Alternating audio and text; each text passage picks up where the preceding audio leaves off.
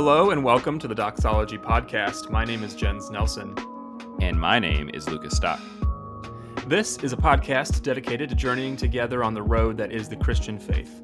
Join us as we discuss and investigate theology and the Christian life and the life of Christians as we strive for our diversity as members of Christ's church. So today, we're in our Christians of History segment we do every single Friday. Without belaboring the point any further than that, Lucas, why don't you introduce us to today's Christian from history? Gladly. We will be talking about Lady Jane Grey.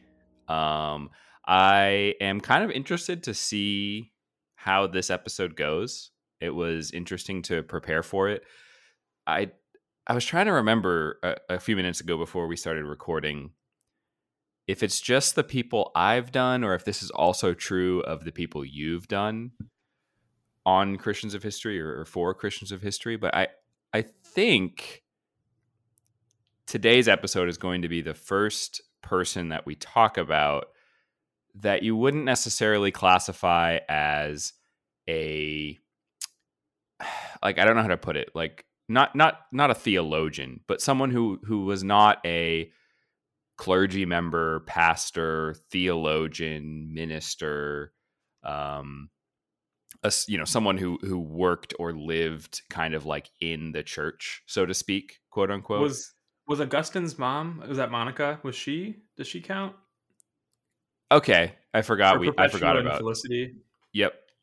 Yeah. So that's kind of a good segue too. So like Perpetua and Felicity weren't, but they were martyrs. You know what I mean? So they've kind of like Lady Jane Grey kind of is unique in terms of the significance that she has. She was a Christian. She was from history, and that technically is all you need to be on this segment called Christians of History. But her contribution, if you can call it that, or at least her significance, is definitely, I think, a little bit different than we've done, is what I'm trying to say.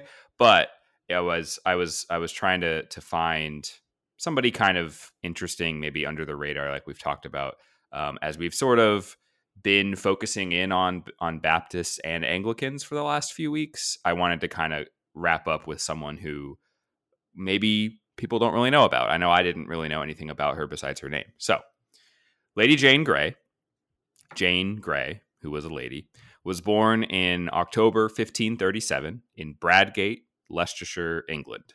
She was this is going to get confusing. If you've never looked at the English monarchy, I don't mean the royal family stuff that's going on now. I mean like English history, looking at like succession and lines of royalty and stuff. It's a doozy. So she was the great granddaughter of King Henry VII on her mother's side. Her grandmother was one of Henry VIII's sisters. So Henry VIII is the king who broke with Rome, who Thomas Cranmer worked with. So Jane Grey's grandmother was one of Henry VIII's sisters. That makes Jane Grey's cousin King Edward VI, who was king after Henry VIII, if I have that right. So Lady Jane Grey was fifth in line for the throne after Edward VI. So when Edward VI was king, she was fifth in line for the throne. So clearly that makes perfect sense. It was easy to understand. We could move on. Lady Jane Grey was extremely well educated. She received tutoring that in her as a noblewoman, she had access to education that by the time she was through, or at least where she got to in her education, she was capable in Latin, Greek, Hebrew, French, and Italian. I feel like when the way that education used to work, first of all, seems to just have worked really well, considering that by the time she was a teenager, she could speak 5 languages, and I can barely speak one. And then also, I feel like the number of languages that someone is capable in seems to be like a good measure of how educated they were when we're talking about like the Middle Ages and things like that. But what makes Lady Jane Grey really interesting is she was also well known for her committed Protestant beliefs. So by the time that we're, 1537 is when she's born, the Reformation in England is, underway. Things are changing. Things have been changing. Under Edward VI, following Henry VIII's death, lots of changes come into existence. Books of Common Prayer are coming out. It's a big time of Reformation, and Lady Jane Grey is all on board with it at this point. So in 1551, her father was made a duke, which brought Jane, instead of just being a noblewoman, she was someone who she got to spend time like at the royal court now that her dad was a duke. So again, monarchical politics, royal stuff gets a little confusing, but Edward VI was king, but he was still a kid. So he didn't actually rule the country. It was ruled by a regency court made up of people who sort of take responsibility on behalf of the king. Thomas Cranmer was on this court, and he was basically just in charge of church affairs, which is how he was able to get a lot of reforms done during this time. But John Dudley was the Duke of Northumberland, and he had kind of a lot of say on this regency court, and he was also a very strong supporter of the Reformation.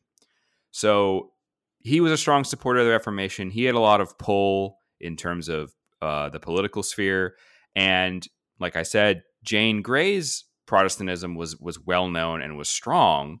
And so those like John Dudley, Duke of Northumberland, who supported the Reformation, kind of wanted her to be pushed up from fifth in line to next in line to become the next monarch once Edward VI died, politically, to sort of secure, like, if whoever is the king or queen is a committed Protestant, then that means that the Reformation is probably going to be safe, right? So that kind of led to some, political scheming, I guess you could say. So first, John Dudley married off his son to Jane Grey. And then as the young King Edward VI was dying, he died before he even reached adulthood. The Duke of Northumberland, John Dudley, persuaded him to designate Jane as the heir instead of either his half-sister Mary or his half-sister Elizabeth. Edward was also a Protestant, but again, he was a kid, so it's not. Yeah, you probably don't want to put too much stock in that. But both of the half sisters of Edward VI, Mary and Elizabeth, would become Queen of England. Both of them would be queens. Mary is Bloody Mary, and Elizabeth is Elizabeth I, who was instrumental in sort of establishing what, the Church of England in the form following the Reformation that it's more or less sort of continued in since then. So very significant people, but Edward was persuaded to designate Jane Grey as the heir to his throne instead of either of them, who, because they were more closely related to him, would have had a better, claim to the throne. Again, all this stuff, it's very tedious and lots of intrigue and stuff. Makes for some good soap operas, I would imagine. So on July 6th, 1553, Edward VI died, and Lady Jane Grey took the throne on July 10th. Apparently, when she was first told that she would be queen, she fainted. So I don't think she was necessarily super thrilled. And I do want to make a note that she was born in 1537, like I said at the beginning, and she's taking the throne on July 10th, 1553. So, if you want to do some quick maths, that's 16 years old, 15 or 16. I don't remember. Her birthday was in October, so she's almost 16. That's kind of a lot going on, I would imagine.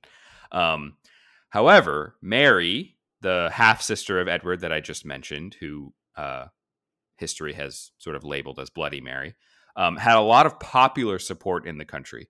And it quickly became apparent to the court and to the country in general that Jane was not politically going to be able to maintain the throne, even though there were so many people who were kind of working behind the scenes that had gotten her to the point where she was going to be on the throne at all. The political situation just didn't work out in such a way that she was going to be able to stay on the throne in order to kind of serve as a Protestant monarch who was going to be able to secure the policies that had been enacted during the Reformation.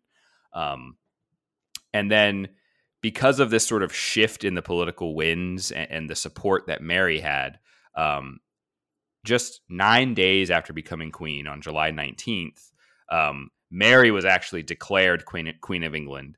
Lady Jane was I guess, I don't know if you'd say deposed or if you'd say she abdicated. And then she was arrested and sent to the Tower of London to be imprisoned, along with her father, who had helped to install her as queen.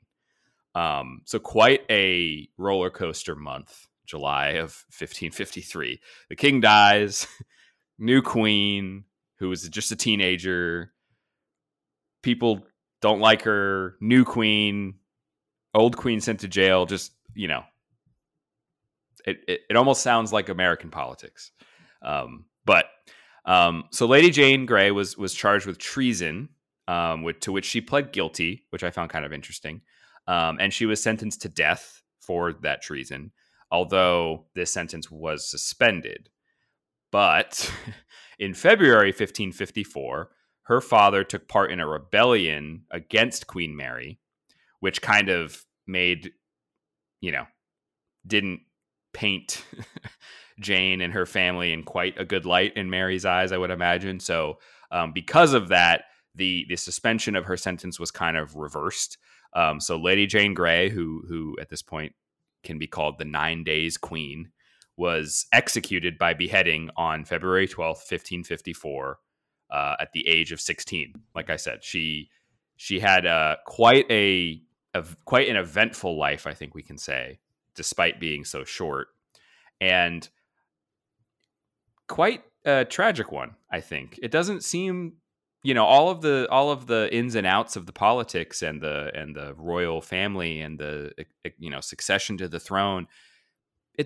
It doesn't really seem like she was really involved so much as she was apparently well liked, at least by her, court peers, and well educated Protestant member of the royal family, distant member, I guess, but who was kind of, it seems, taken, I don't know if we want to say taken advantage of, or if we want to say maybe, her own well-being probably wasn't a super high priority for the people who are working behind the scenes. They're concerned with, the security of the country, stability, shifts going on in the church, and how to sort of maintain those changes and reformations and developments in a way that, will maintain the unity and the stability and the security of the church, which at this point is so tied in with the nation. Just, there's so much going on. It's such an interesting time of history. And I think that Lady Jane Grey is a very compelling character because we see what seems to me, at least in the sources I was reading, well, I guess I shouldn't say sources, but the articles I was reading, what seems to be a fairly, what's the word? Like soft-spoken person, Yeah. I didn't read a lot of very brash sort of personality traits that she's remembered for. And maybe that's just sort of how her legacy has come to be told through history.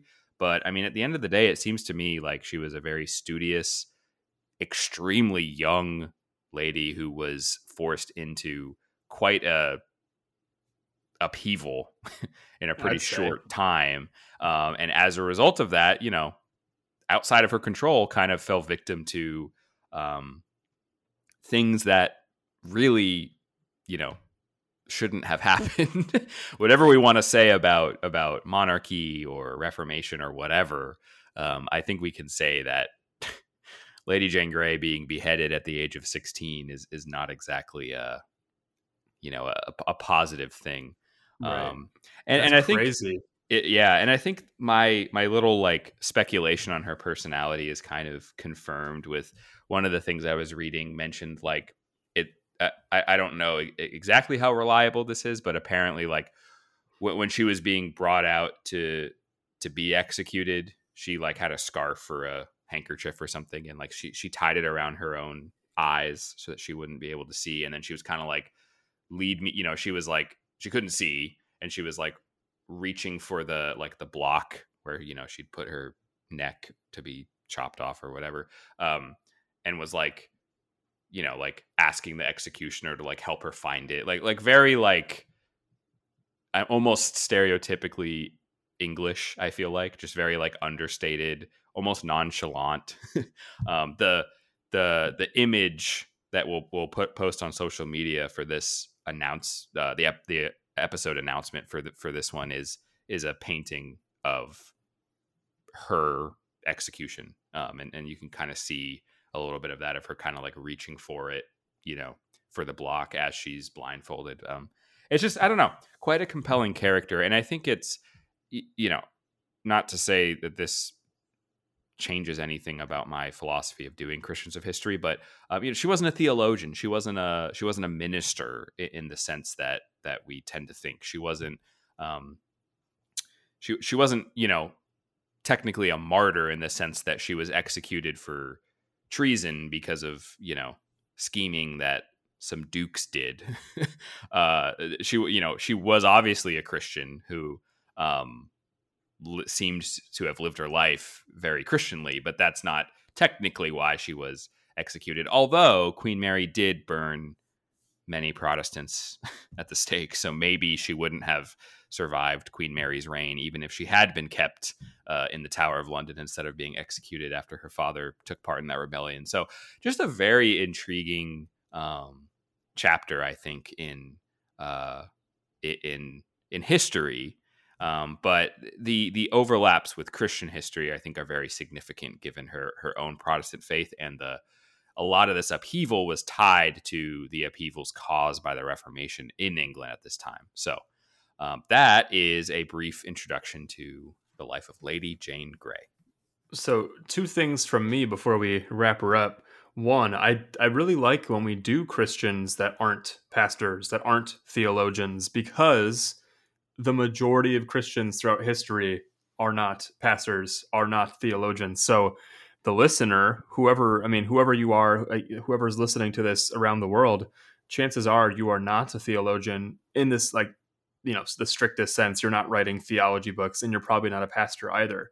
And so what I like about Christians of history is we can get a glimpse into what it means to live faithfully in our given context. That was like the big thing for me anyway in wanting to start Christians of history when I was a youth pastor, is like helping kids understand, like, Christians have come before us and here's how they lived, where they lived, when they lived. Yeah. And that leads me into kind of like my last thing. And I'm sorry if this puts you on the spot. If you don't have an answer, that's a-okay.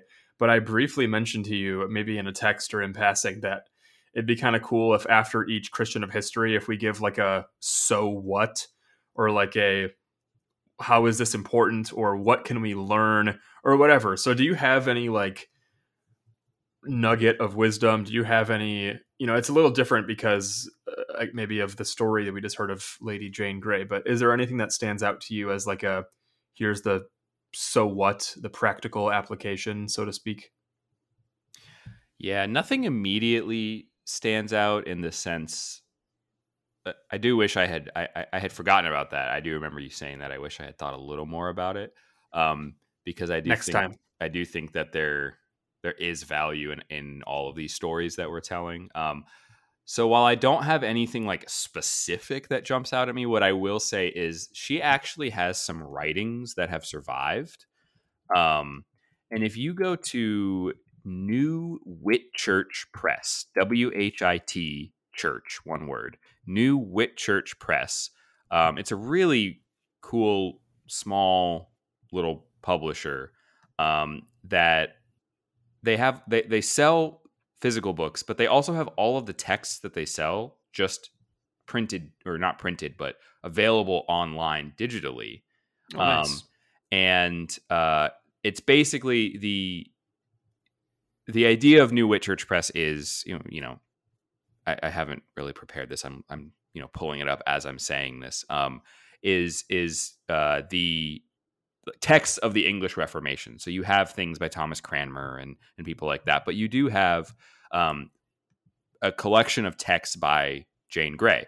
It's mostly letters, and I haven't dove into these at all. But she wrote a letter to Henry Bullinger, who was a major reformer, I think in Switzerland, maybe Geneva. I can't remember. Something like that. And it's just available in a very readable webpage at New Whitchurch Press. Like I said, there are 10 things they have here in this collection that they're calling Literary Remains, mostly letters. There's a prayer from before her execution, letter to her father and sister. I think that if you're going to find something of value in the sense of a lesson or an encouragement or an exhortation, I think it's going to be in these writings that she's left us, more so than in just the facts of her life, because these are going to show what she's, like you're saying, how people live where they are set by God, how people live when and where they live, right? This is going to show you how she's living when she's living, because it's her own words, right? So I definitely like I said, I haven't gone through at all any of these texts, but I do know they're there, and they were one of the inspirations for me picking her for today's episode. So I do know that I want to at least peruse some of these letters and writings that she's left us. But I would definitely say, like, to check that out again, New Whitchurch Press. If you're interested in Lady Jane Grey, and if you're interested in kind of gleaning insights, personal, theological, or otherwise, from her life and story, I think this would be the best place to go for that. Cool. Well, thank you, Lucas, for giving us a little rundown on Lady Jane Grey, and thank you for listening to this episode of the Doxology Podcast. If you would like to connect with us, you can find us on Twitter and Instagram at Doxology Podcast. You're also welcome to email us at doxologypodcast@gmail.com. We always welcome your feedback, your questions, episode ideas. Let us know what Christians of history you want us to go over. We always love suggestions, especially the people that aren't as well known or as popular. We've covered people like John Calvin, Martin Luther, but it's fun to do the Lemuel Hayneses and the Lady Jane Greys. So send those our way. Also, make sure that you subscribe so that you stay up to date on when our episodes release. But until next time, peace. See ya.